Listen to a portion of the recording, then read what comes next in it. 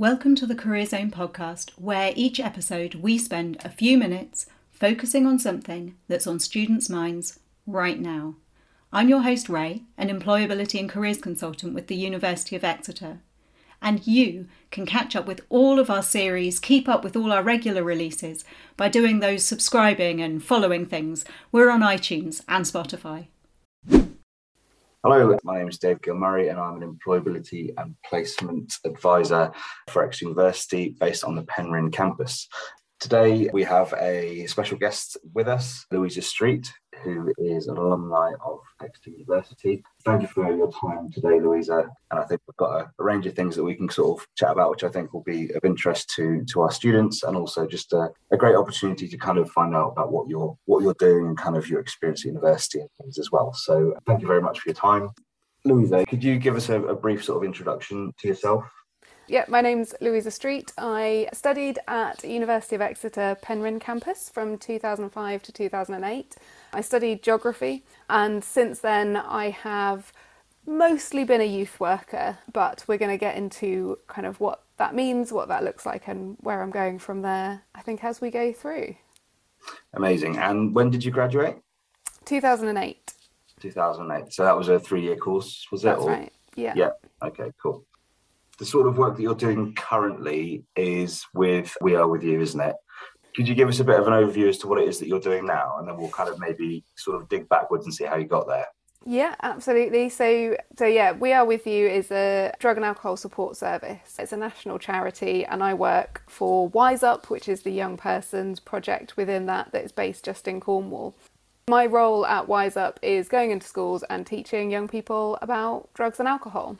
It's very much about having a harm reduction approach to that. So I imagine some of the people listening would have had a very just say no drugs education. You might remember maybe police coming into school and telling you about the dangers of drugs, and if you do ecstasy you'll die and all that kind of thing. But we kind of veer away from that and try really hard to give young people information that will help them stay safe, and also to keep their friends safe if they're using legal or illegal drugs.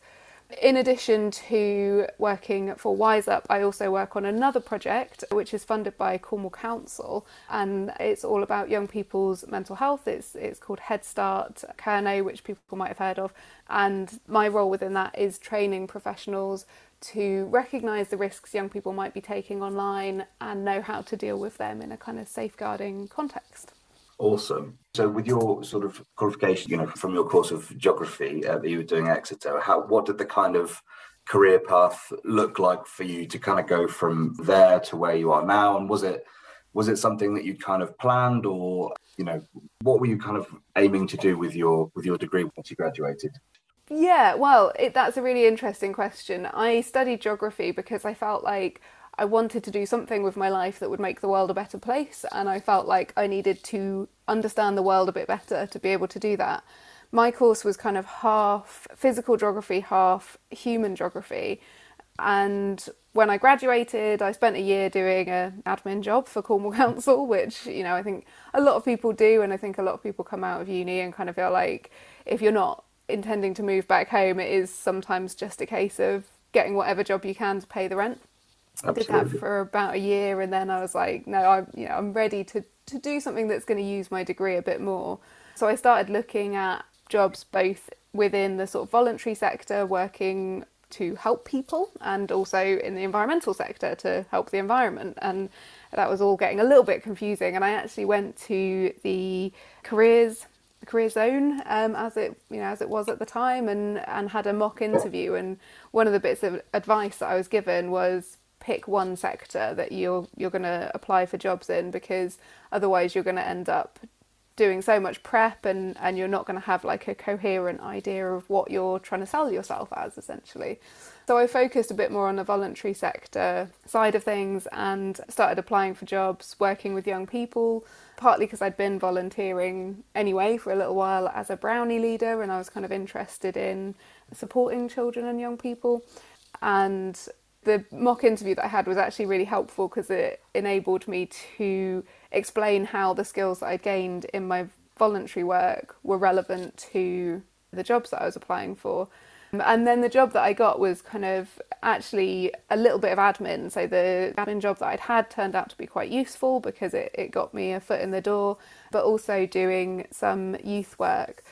And I loved it. I loved working with young people, and I kind of knew that's what I wanted to do. And a lot of people were saying, well, surely you should just be a geography teacher. But I felt like that wasn't where I wanted to go with it. I wanted to do something a bit more hands-on, I suppose, with young people. And that's kind of led me down that youth work route, I think. Okay. Awesome. So yeah, it's sort of born from a desire to make an impact and do good. Yes, exactly. Yeah. Yeah. Okay. Yeah, not too dissimilar, I imagine, from a lot of people that have worked in youth work, I suppose. That desire of wanting to make a positive impact somewhere. Yeah, definitely. And a lot of people get into youth work through volunteering as well. And I think if there's something that I wish I'd known perhaps a little bit earlier, was that sort of voluntary work can be so beneficial because it can show you whether or not you actually like working in that way with people, but it can also give you that experience that is really valuable. Absolutely. And yeah, such a great kind of way to, as you say, sort of test the water, find out if something is for you or not. Yeah. And if it is for you, then, all of a sudden, if you then find yourself in a voluntary position that you quite enjoy, you're learning loads of new skills, which are valuable to not only the organisation that you're volunteering with, but also future ones down the line that are going to benefit from your skill set. You mentioned doing some mock interviews with Career Zone, and I might be sort of showing myself up here as being slightly green because I've been in position not for that long, but was that part of something called the Exeter Award at the time? Does that ring a bell? Or I didn't do the Exeter Award. I was kind of aware of it. No, the mock interview that I did actually was after I graduated, and something that was kind of news to me, I suppose, where at that point was that I could still access that support for a few years after graduation, which, yeah, as soon as I found that out, I was like, great, well, in that case, so that's who I'm going to go and speak to. That's cool. My understanding is that the advice and services from Career Zone are open sort of for quite a long period of time, if not indefinitely, for graduates of Exeter University. So that's a really great example of somebody like yourself using the service actually after they've graduated. Perhaps it sort of becomes more obviously valuable once you've graduated, perhaps, and for people that then may start to freak out about what happens once they've got their degree. So, and it can be really hard to know where to get that careers advice from as well, because I was sort of thinking, well, the careers service that I don't think actually exists anymore was much more aimed at people coming out of sixth form, and I kind of felt like, well, that's not where I am. I've got this quite significant qualification that I want to be using, and I needed some more tailored advice. So it was really helpful. And you also get, kind of getting access to career service when you're unemployed, for example, is relatively easy. But if you're already in work, but you want to kind of move in a slightly different direction or try and progress in some way or move to a different sector, I think that's when it becomes a bit harder to just find access to those resources and those people as well. Definitely, yeah. What was your kind of experience at the University of Exeter kind of throughout your degree, and how do you feel like it kind of prepared you for the world of work, or was that something that you kind of only figured out once you'd graduated and started kind of getting involved with voluntary positions and the Career Zone and that sort of thing? Well, firstly, I absolutely loved my whole degree experience, both the kind of social and the educational side of it. I had a really, really wonderful time at university and have very fond memories of it. I was very focused on learning when I was studying, and I wasn't really thinking too much about the future, and it wasn't until quite far into the 3 years that I started thinking, I'm actually going to need to think about what happens after this. But there was quite a lot of options for kind of self-directed learning on my course, and I did quite a lot of them, and I found that really helpful when I did get into the workplace to kind of have quite a clear idea of how I work best. And so that was a really useful skill that I developed without necessarily realising that I was developing it. But yeah, otherwise I don't think I was really thinking too much about what I was going to do in the long term. I had part-time jobs and stuff whilst I was studying, but they were very, either very short term or sort of manual labour kind of things, just to fund my social life. Very diplomatically worded. I like. I didn't go to University of Exeter. I went to a different university. But when I graduated in 2007, I don't think I was even really aware of a career service. The fact that, you know, the resources are so kind of well thought out and accessible to people, I think is really important. If I could go back in time and kind of engage with something similar, I think that would have been really helpful. So, yeah, definitely. And I've often kind of thought if I was going back to do a bachelor's degree now, I would probably do something different to what I did. But I don't regret what I studied. I just, I didn't kind of go into it with an idea of a career. But, you know, again, I think that's quite useful because university is a great time to learn. And so, you know, you're whatever you're doing, you're filling your brain up with good stuff. So absolutely. Yeah, I think, as you say, it's a great way of finding out a bit more about yourself. And, you know, at the time when you're applying for university, if you're 17, 18 years old, I don't think anyone really knows what they want to do career-wise. You go for something that you think sounds like it might be a good fit, and then you find out whether it is or not. Yeah, absolutely. And then I think that's where all these kind of things like, you know, volunteering and all these kind of skills that you then build up during your time at university then give you kind of the toolkit to then go and explore further outside of your particular kind of subject of your degree, for example. So for yourself, it's geography, and you've ended up kind of doing some youth work things. And I kind of have a reasonably similar journey in terms of, like, I did film, but I ended up doing some youth work things as well. Yeah. I think that's fairly kind of typical of people's experiences from university now, which I think is really interesting. So you're about to come back to higher education with a PhD. Really exciting. Yeah. Can you tell us a bit about the PhD, what it is that you'll be doing?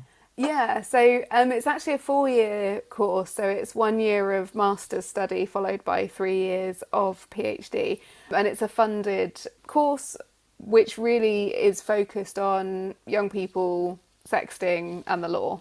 And because for anyone who's paying attention at the beginning, you'll kind of be aware that my interests are kind of around young people's digital lives and around kind of harm reduction and that kind of thing, and this brings those two things together really nicely. And so, yeah, I'm hoping that I'll be able to develop the resources that are available to help professionals deal with issues that young people face, essentially. That's kind of where I see that going, whilst also perhaps influencing policy at a higher level and potentially even legal issues at a higher level.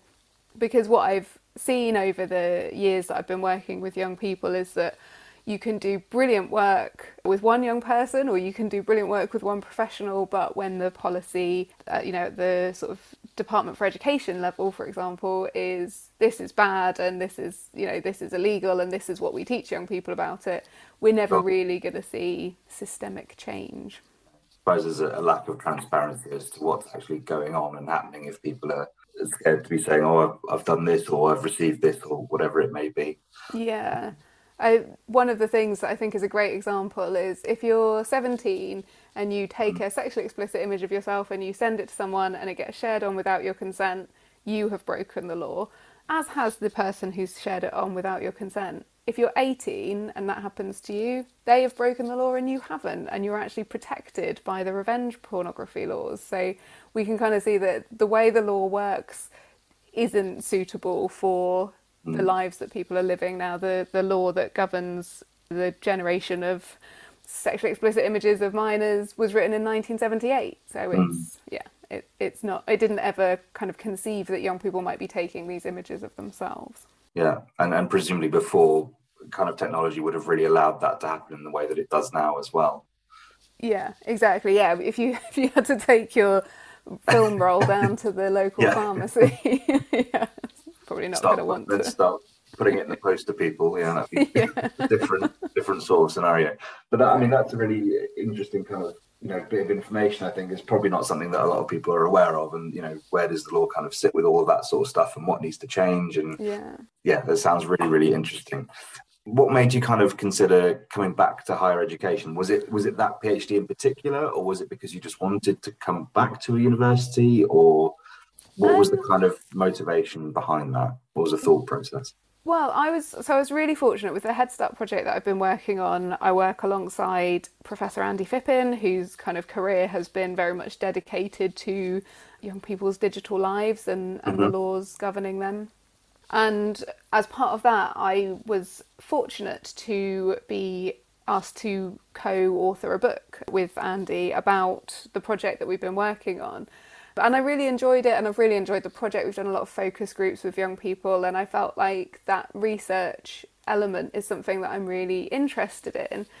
Plus, if you look at a lot of sectors, you kind of have the jobs like, for example, being a youth worker, which if you love working with young people, the next step in the career progression is going to take you away from that, because the next step is going to be managing other youth workers. And I felt like that's not the direction I want to go in. I want to have that connection with young people, and possibly research is going to allow me to do that more so, whilst also kind of keeping that momentum career-wise. So after the book was published, I started looking at funded PhDs that were working specifically with young people around their digital lives. So it was quite niche. I knew that I wanted funding for it because I knew I wasn't going to be able to self-fund for it.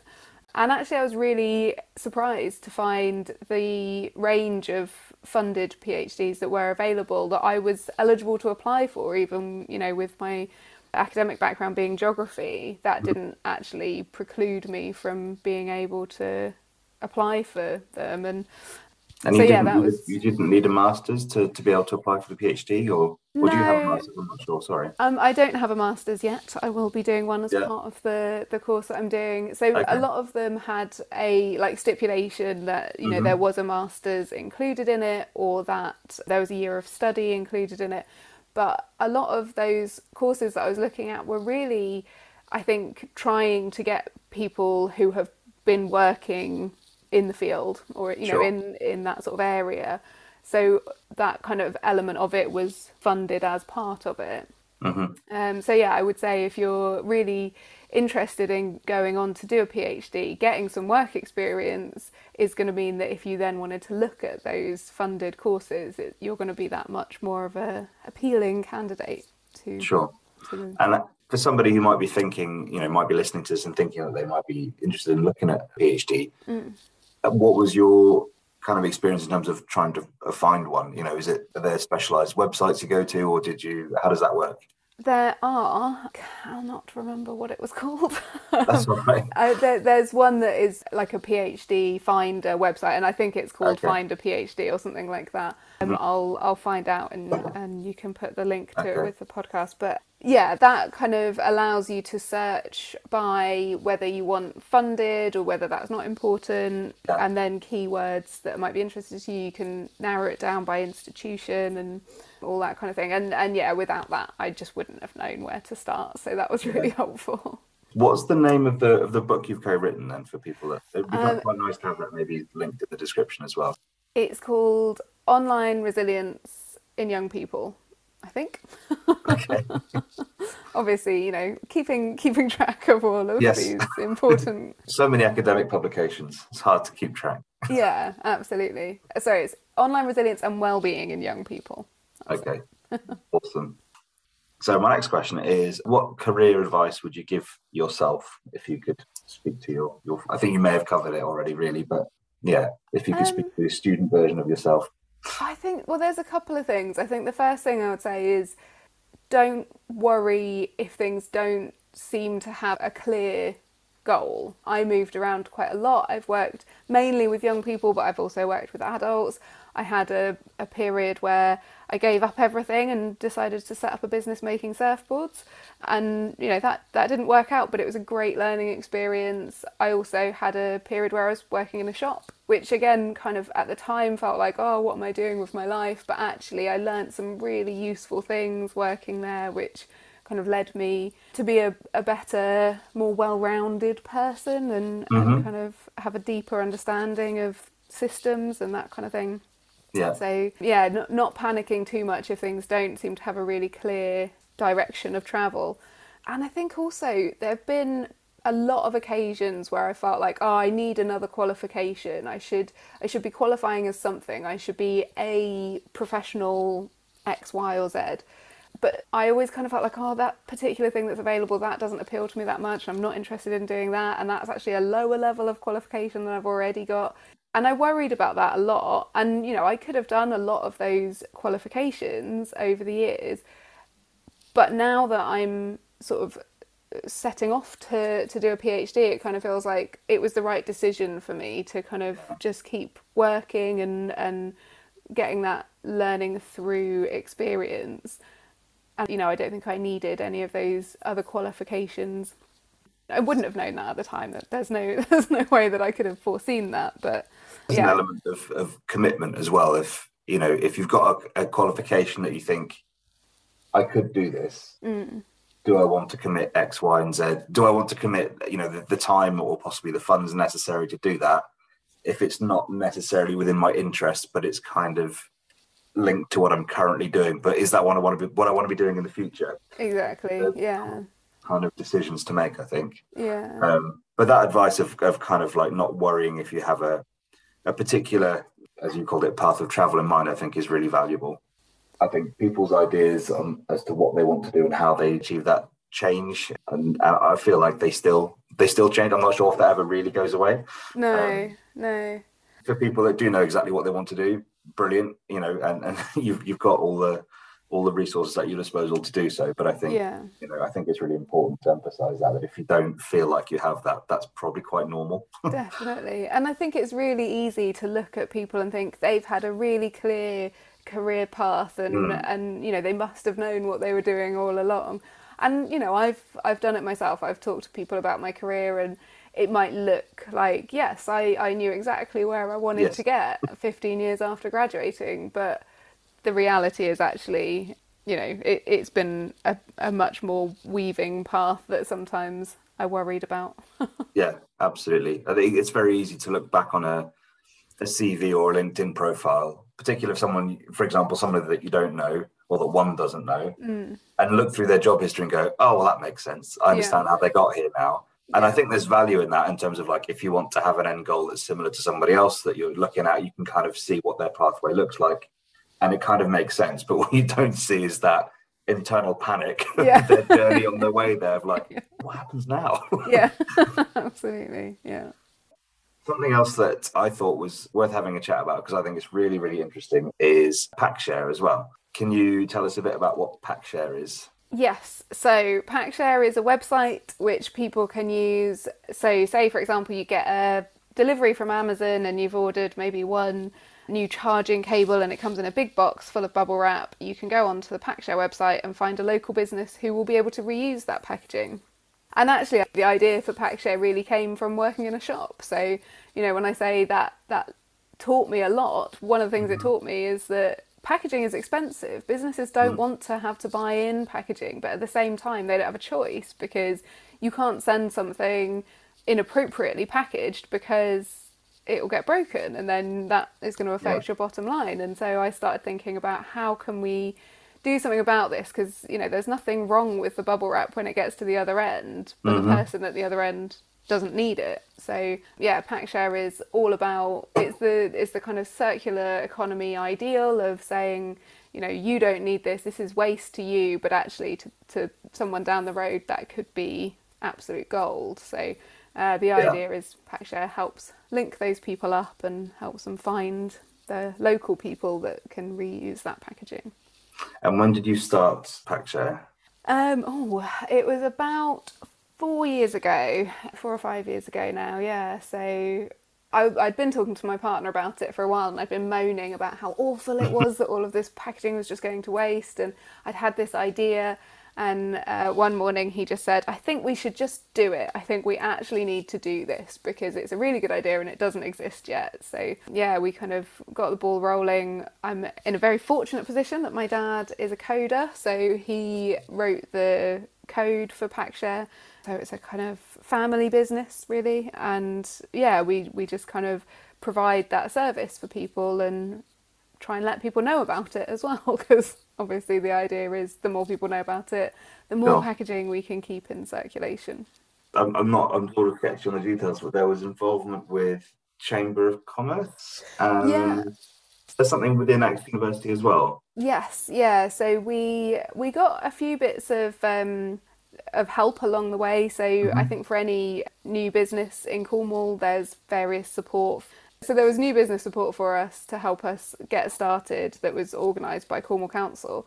And then also we got funding from TEVI, which is part of University of Exeter. And that was to basically rebuild our website to give us the ability to deal with much bigger capacity of users. And that, you know, that was fantastic. That really helped us take that next step, because obviously money is quite a big thing when you're setting up a business, and particularly if you're doing something environmental, there are lots of funds that you can access and help. You know, TEVI really helped us with filling in all the forms, because some of them were quite serious looking spreadsheets that we had to put the correct data into, and they talked us through all of that and actually double checked everything for us, so there was no kind of risk that just because we'd put the figure in the wrong box the funding wouldn't come through or anything. So that was really helpful. Awesome. Heard it here first. For people that have an entrepreneurial spirit, there's access through Chamber of Commerce and TEVI, which is linked to the University of Exeter as well. So I will also include those links in the description of the podcast. I think that might just do it. Excellent. Thank you so much for your time. Wish you all the best for the future, and I hope the PhD is everything that you want it to be and more. Well, if any students want to get in touch with me, particularly around the sort of youth work side or the PacShare side, they can email me. It's louisa.street@pacshare.org. Thank you so much. Thanks. Awesome. And for everyone else that's listening, you've also got access to advice and guidance through the Career Zone. So you've got access to employability and placement advisors such as myself, as well as careers consultants as well. So do come in and say hello and just let us know kind of what you're thinking and how we can help you get there. This was the Career Zone podcast, brought to you by the University of Exeter Career Zone. You can find this series on iTunes and Spotify, so do subscribe and follow us to keep up with our regular releases. And we would love to hear from you, so if there is something on your mind, then share your thoughts or questions on Instagram at UOE Career Zone or at UOE Cornwall Career Zone, or Twitter at UOE Careers. #Career Zone Podcast, and we'll follow up in one of the next episodes. Finally, of course, you can find out more information about all the support we offer at exeter.ac.uk/careers.